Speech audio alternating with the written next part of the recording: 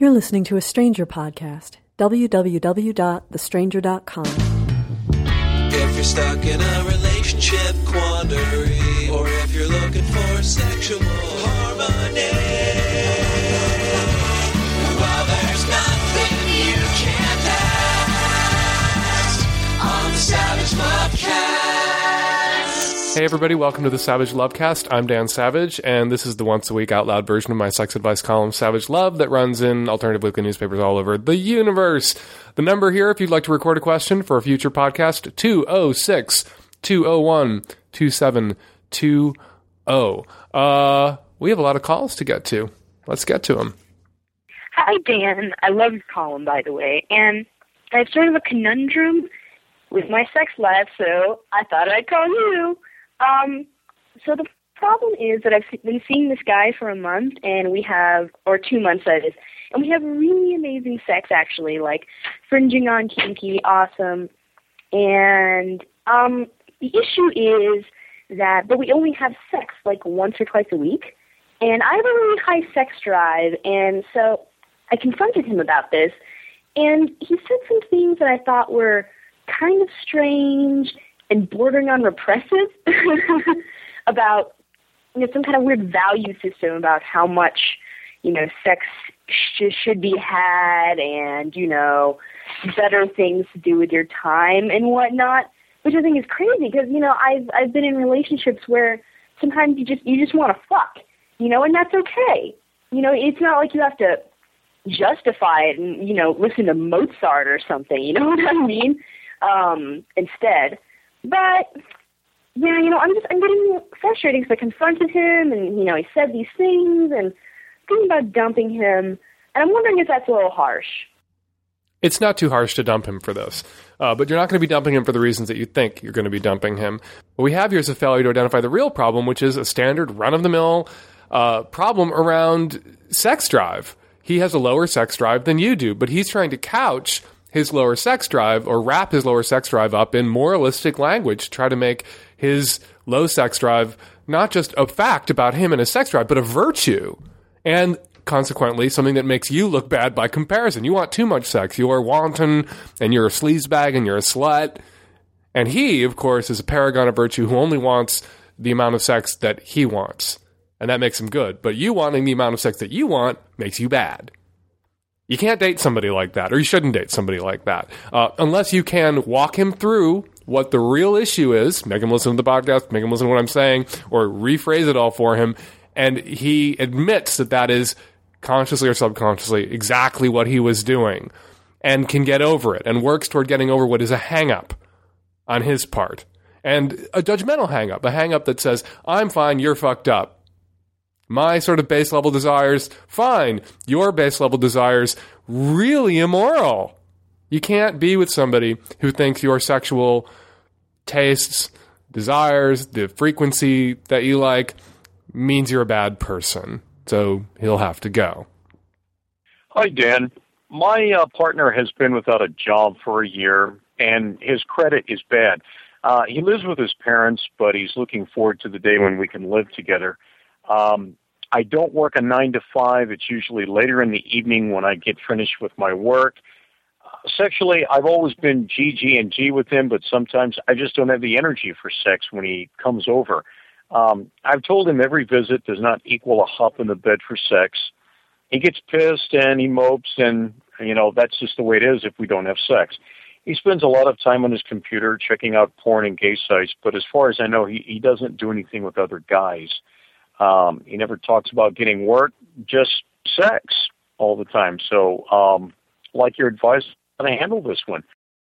It's hard to share your life with someone that doesn't have one.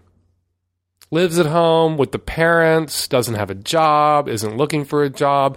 If you're independently wealthy and you want a stay-at-home partner who is going to suck your dick and do your laundry, and you want that sort of Ward and June Cleaver setup, you can go for that. You can have that. I kind of have that. But we're not going to talk about that because I'll get my dick not sucked for a good long time if we talk about that.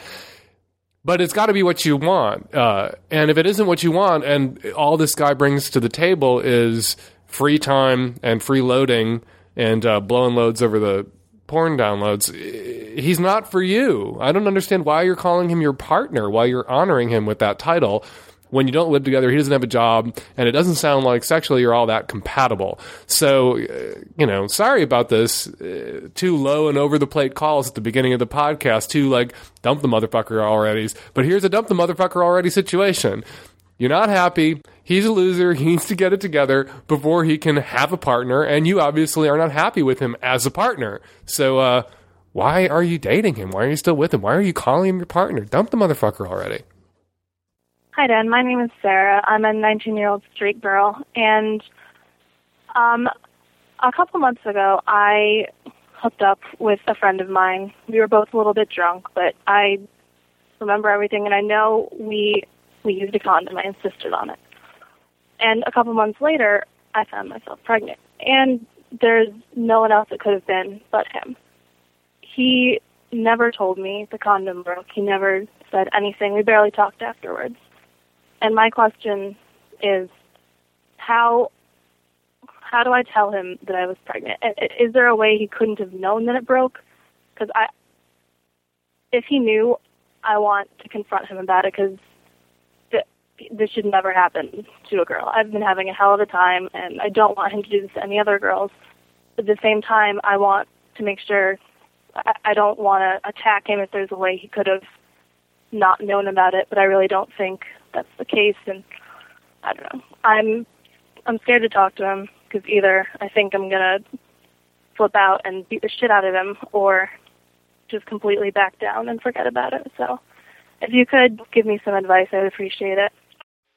Thanks very much for your call, and I thought I'd get a little outside help with the condom issue. This is Saraja Galeas, who's on the line with me from Planned Parenthood of Metropolitan Washington, D.C. How you doing, Saraja? I'm good. Thank you very much for inviting me.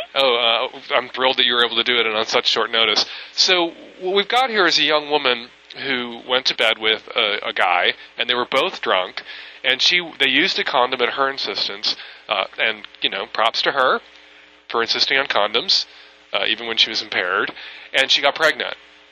And she seems really convinced that the condom must have broke, and the guy must have known, and that is wondering whether she should confront him about knocking her up on purpose or through his negligence and maliciousness.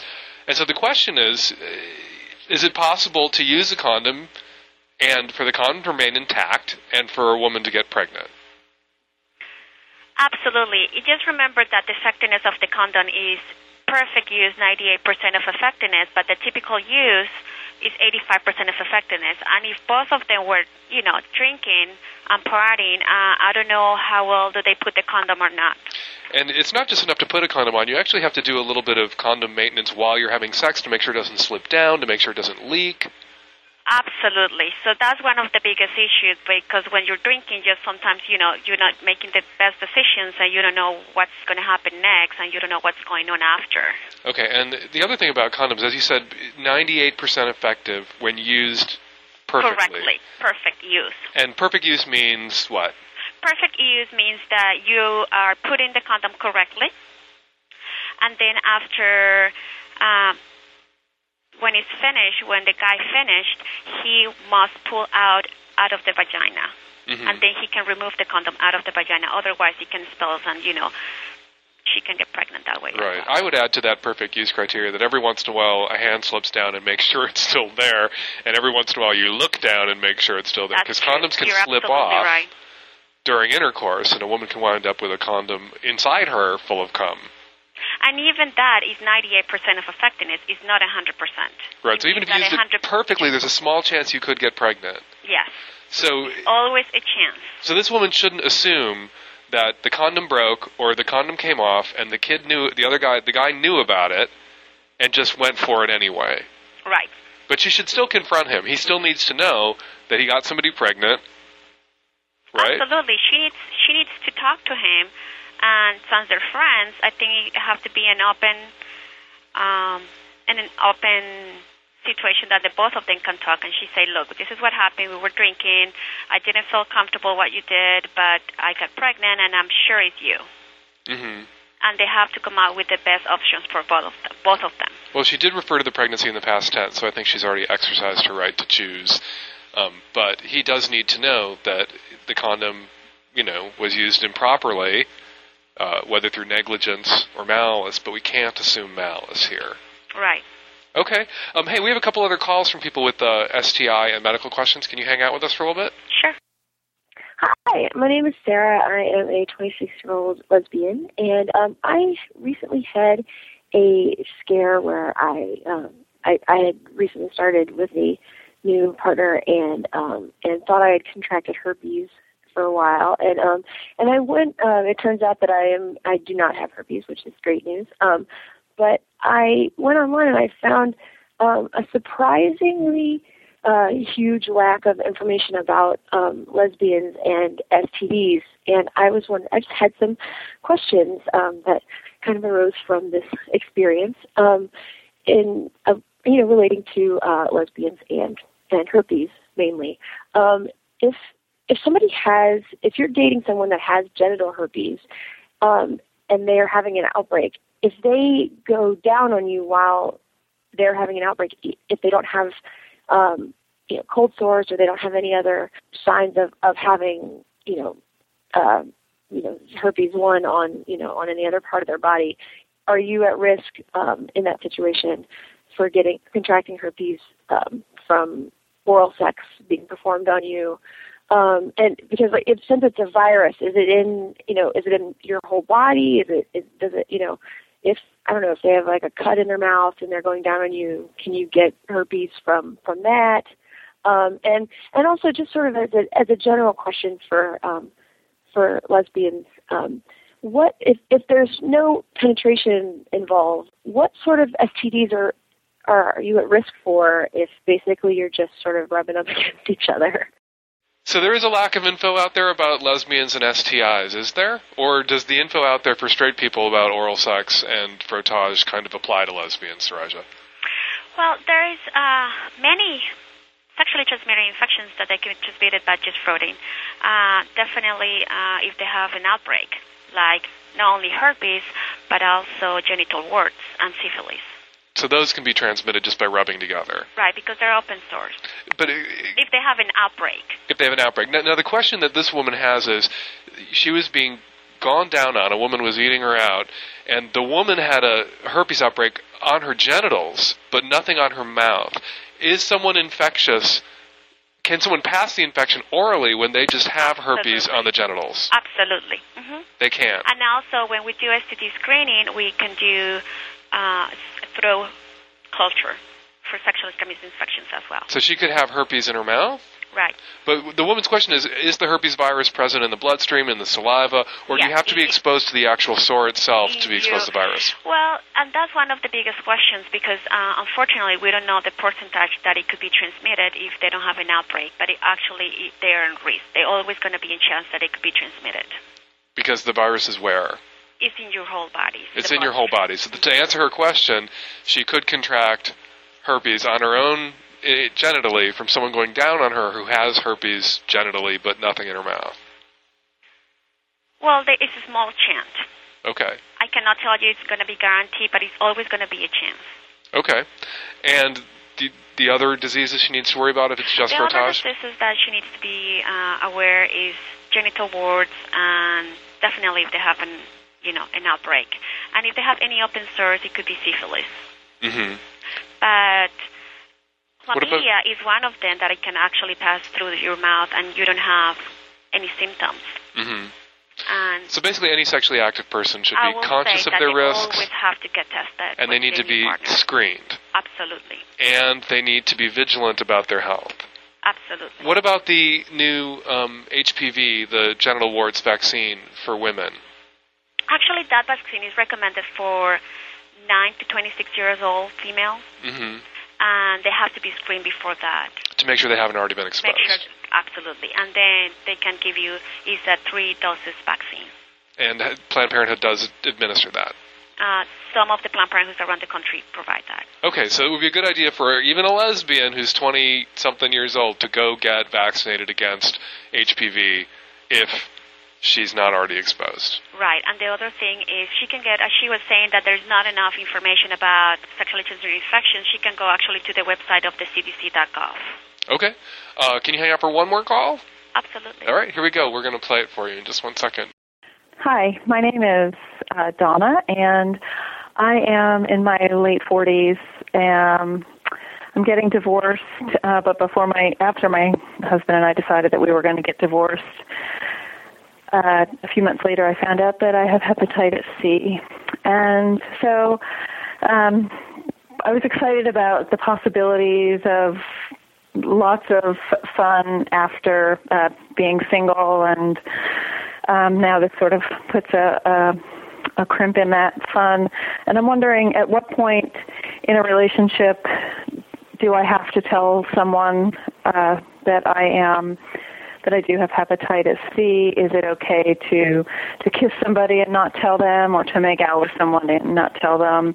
Obviously, I don't tell them on the first date, but I am extremely disappointed that this is now something that is going to affect my sexuality and my relationships. Just to back up and give us a little info here, Saraja, what is hepatitis C exactly? Hepatitis C is a disease of the liver. And how do people contract it? They can contract by sexually transmitted. And one of her questions was if she can kiss somebody. Mm-hmm. And it could be transmitted by saliva. They actually can contract it by sharing needles. Mm-hmm. When they donate blood as well. And so they have to be really, really careful. So people with hep C have to be careful about not passing the infection on. Absolutely. And how do people with hep C protect their partners who do not have hep C? They must wear a condom. They must wear a condom. And they must tell the partners that they have hepatitis C. How common is the hepatitis C infection? Well, it was not that common, but I think lately we've seen more cases. What are the potential bad consequences of hepatitis C? You say 80% of the people with hepatitis C have no symptoms. Right. But a small percentage of people with hepatitis C suffer some very serious medical symptoms. problems. Well, one of the symptoms could be fatigue, dark urine, abdominal pain, loss of appetite, nausea. Mm-hmm. But the long-term effects that they can actually lead to death. They can lead to death because your liver can fail. Absolutely. Your body attacks your liver. But how many people invariably progress to that? Not most people are asymptomatic. Well, they must seek treatment for it. They must seek treatment if you have hepatitis Absolutely. C. Is hepatitis C part of a regular STI screening? No. No. Why not? Well, there's a lot of them that they're not, because sometimes they're very pricey and very, so people don't even realize that they need that. Mm-hmm. So I will always recommend that when you go to any doctor or any clinic, they must request, why are you testing me? And if they don't test it, for example, for herpes, or they don't test it for HPV, if they don't test it for some of them, you must request those. And your advice to this woman would be she does need to disclose. Absolutely. And she needs to use condoms. And she must tell her partner. And she must tell her partner that she has hepatitis C. How common is hepatitis C infection? I'm reading right now, and it says estimate 4.1 million of Americans have been infected with hepatitis C. Okay. Well, I think I just want to thank you. No problem. Was this stressful for you? Yeah. Why was it stressful for you, Saraja? You did a great job. Thank you. And we appreciate everything Planned Parenthood does, and everyone should jump online and make a donation to Planned Parenthood, you're so nice. Metropolitan Washington, D.C., and everywhere else. Hi, Dan. I'm a 23-year-old gay man, and here's my question. I was struck several weeks ago when you had on your phone a woman who was in bed with a guy who didn't want to kiss her for quote-unquote health reasons, and in your response you decided that he was basically an asshole. Are there people who don't like to kiss but otherwise have meaningful sex? Is that really common? My question is because in my own sad and whiny history with guys, I've been shown that the ones who don't want to kiss or dry up or refuse to use their tongue or whatever only do so because they either have intimacy issues or because they've lost their desire to be with me and don't have the balls to admit it, and that's how they act, or just because they're mean and fucking crazy, or both. Second part of the question is, how do I stop my own pattern of meeting guys who drive exactly when a relationship should be taking seed? I'm almost 24, and I have never been in a relationship that lasted longer than a month. And this kissing thing always seems to pop up just as the tide is about to recede, and in general way too often. I love your show, and thanks for listening. Hello? Hey, it's Dan. Oh, hi. How are you? Good. How are you? I'm good. I just got your call. Oh, wow. About kissing. And I guess I need to eat a few of my words because, I suggested there are people out there who can have loving, stable, committed relationships and are good at sex and don't like to kiss. And then right after I said that, practically, I found via Andrew Sullivan's website this article in Scientific American that explains why we kiss. And it lists a few key concepts that a kiss triggers a cascade of neural messages and chemicals that transmit tactile sensations, sexual excitement, feelings of closeness, motivation, and even euphoria. And kisses convey important information about the status and future of a relationship, just like you were saying. Okay. And even more importantly, the human lips, according to this article, enjoy the slimmest layer of skin on the human body, and the lips are among the most densely populated with sensory neurons of any body region. And right, that's why babies like to put stuff in their mouth, because that's how they feel it. Exactly right. And when we kiss, those neurons, along with those in the tongue and mouth, rocket messages to the brain and body, setting off delightful sensations, intense emotions, and physical reactions. So I could see why you wouldn't want to be with somebody who didn't kiss. I certainly wouldn't want to be with somebody who didn't like to kiss. But there are some people out there who don't like to kiss, but maybe they have hang-ups and they're unworthy of your love, time, and attention. Now, setting aside the kissing issue, what's up with the inability to date somebody for more than a month issue? Well, I don't know. God, I'm a little nervous. I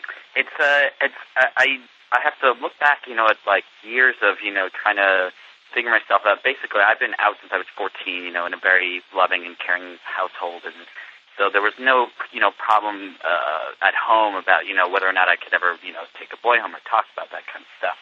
But over the years, I really just, I guess, had awful luck. I definitely had low self-esteem for a while, and I don't think I believed that there were people out there that, would like me. And once I got over that, I just kept, I don't know, I kept, trying to date people, and I would get rejected, or it just wouldn't work out, or it would work for like one or two times, and then I would just...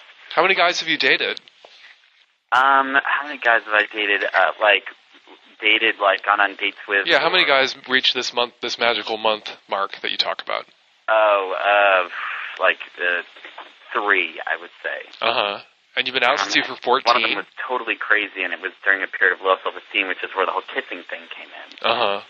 That's why I thought about it, because I thought, oh, God, that brings back to number one. And what do you do now? You in school? You working?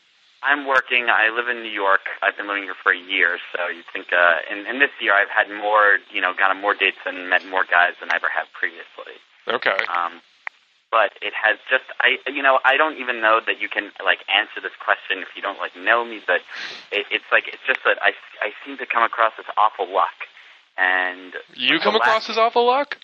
Well, I don't know. Maybe there's something about me that... You need to chill out. You need to chill out. Even though you came out when you were 14 years old and you had a supportive family, most of the guys that you're drawing out of the dating pool weren't so lucky. Yeah. And probably came out later. You have to remember that when you're gay and you're out there and you're dating and you're young, you're going to have to date a lot of damaged goods and learn how to spot a lot of damaged goods and then avoid the damaged goods. And dating the damaged goods is sometimes the best way to get to learn what the damaged goods are and how to avoid them. Right. Gay people smoke more, drink more, commit suicide at higher rates. Because why? Because we just like to smoke and drink and kill ourselves? No, because we suffer, right? Right. Because we are marginalized and discriminated against, often treated like shit in our own families. God hates us, blah, blah, blah. A lot of gay guys internalize all that crap and then are shitty, fucked up adults, right? And when you're young and gay and out, you're dating them at the moment in their lives when they're most fucked up about all that crap. So you need to give yourself a break. Just because you were out at 14 doesn't mean you should, be married and settled down and content at 18. You just need to not be bitter and not create a self-fulfilling prophecy. And remind yourself that most guys who are your age haven't really dated anybody for much longer than you've dated. anybody. Right. Well, that's the one thing is that even though, and you're right, and I'm not saying right in that you're wrong about this, but I have two of the guys that I've dated. I have said to them after the very initial period, the question of have you been in a relationship comes up before, and I always say, well, not really. No, I've never really been in a long-term relationship, and two different people give me a very strange look. You're 23 and you haven't been in a long-term relationship, and maybe they're lying, or I don't know what it was, but it just, I don't know. You're right. I'm trying to internalize what you're saying. You're in the majority. Most guys who are 23, 24 years old and gay have not been in a quote-unquote successful long-term relationship. Okay? So just chill out. There's nothing wrong with me then? Is that what you're saying? Potentially nothing wrong with you. I don't know. If this keeps happening into your 30s, there may be something wrong with you. You also have to confront the fact that if none of your relationships succeed and you're a serial dater, then you're the common denominator. I know, yeah. Right? So you do need to be self-critical. I'm not telling you not to look at yourself and think, what did I do right? What did I do wrong? How can I improve? How can I pick better guys? How can I be a better guy? Right. Because one of the things, there's a lot of fucked up gay guys out there. You might be one of them. Right. We all have to confront that. It's not just all the guys I'm dating are potentially fucked up, but all the guys dating me might potentially be dating a fucked up guy too. So you need to be self-critical. You need to make sure, you have good personal hygiene and that you're a nice person. Right. Right? And then you're not some crazy, psycho, jealous bitch, asshole, motherfucker, douchebag, right? Right. Well, taking out on, his boyfriends, everything he suffered from in the world, which isn't fair. Right, well, that's the thing. I've never taken the crazy route until there was one person I was dating who just stopped calling me one day and just sort of disappeared. And then when I did see him randomly, he apologized profusely and said, "Oh, I'll call you really soon." Didn't do it. And that was the one time I unleashed the anger at every other guy that's ever been, mean to me. One person. But I generally try to, I don't know. I think I'm not bad. All my friends are completely confused as to why I never, nothing ever works with me. So something will work. Nothing works until the one comes along that does. Every relationship fails until one doesn't. I love that quote, actually. And so just be a little self-critical. Go to the gym. Don't date shallow fucking motherfuckers. Don't be a shallow fucking motherfucker, and it'll come along for you. Particularly in a place like New York City, which has no shortage of gay men. That's true. And people will say that none of the gay men in New York want to have relationships. That's not true. That's not true.